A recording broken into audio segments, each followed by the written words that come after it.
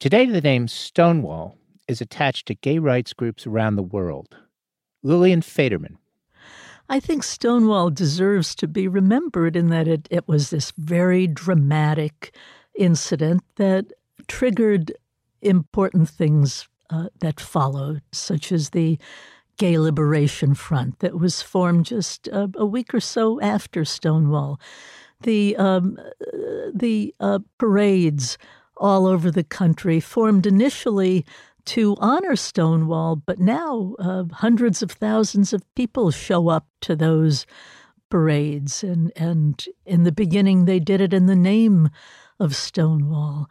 I think it needs to be remembered as this icon that ignited the organization of these various groups that went on to do other important things.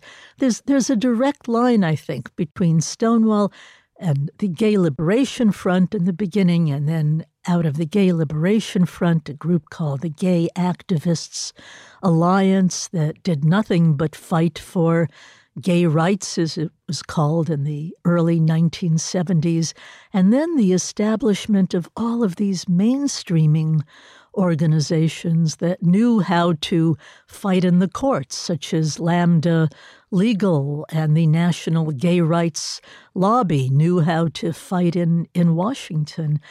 Would those groups have been established had it not been for the trigger of Stonewall? Very possibly, but I think that Stonewall rushed them into being because it was this huge explosion, or in the words of this gay wit in 1969, immediately after the riots, this hairpin drop heard round the world. So how did the riot of June 1969 become such a turning point in the story of LGBTQ politics? Christopher Mitchell. There is this organizational cascade after Stonewall. Gay Liberation Front organizations are founded across the country, and through a combination of media and word of mouth, there is this kind of immediate moment of national organizing. And it's not coordinated, and it's kind of spontaneous, but it all seems to be inspired either directly by or indirectly by the events at Stonewall in late June 1969. And so, that's significant. It was, almost immediately seen as this major turning point event. And that's why you have the Christopher Street Liberation Day Committee organizing within a few months to try to commemorate the event. And I think that they knew that if they didn't keep that momentum rolling, and if they didn't mark the event in some kind of way, it would just end up being like, the other uprisings that had occurred in New York City, but also around the area. Kind of a riot at a donut shop in LA and maybe a donut shop in Philadelphia. But it happens in places where gay people hang out, usually diners, late night donut shops kind of places, and then bars, gay bars. What is it that makes Stonewall stick out? Well, it's kind of the right combination of events and people, and also the fact that it's really big and it lasts a long time. It was an event that really disrupted the village, and it didn't stop. Most other events stop within a few hours. The riot, the first night, went on for hours and hours and hours. Then people came back and did it the next night, and then a third night. So when something like that happens, when it's sustained, you kind of think it's tapping into some kind of energy. It's tapping into a kind of a potential for political action based on the preconditions that exist. Stonewall has become a storied event, now seen as a turning point in American history. In his second inaugural speech, President Obama even spoke of the significance of Seneca Falls, Selma, and Stonewall. And there's no doubt that in terms of gay self-perception, Stonewall was transformative. Edmund White. Now we're used to saying things like gay community and acting as though gay people constitute a minority, like Puerto Ricans or Jews or whatever. But in those days, people didn't think that way. Gays were considered a sickness. And it's either a crime or a sin or a sickness, but those are the only three possibilities. And even gay people themselves subscribed to that.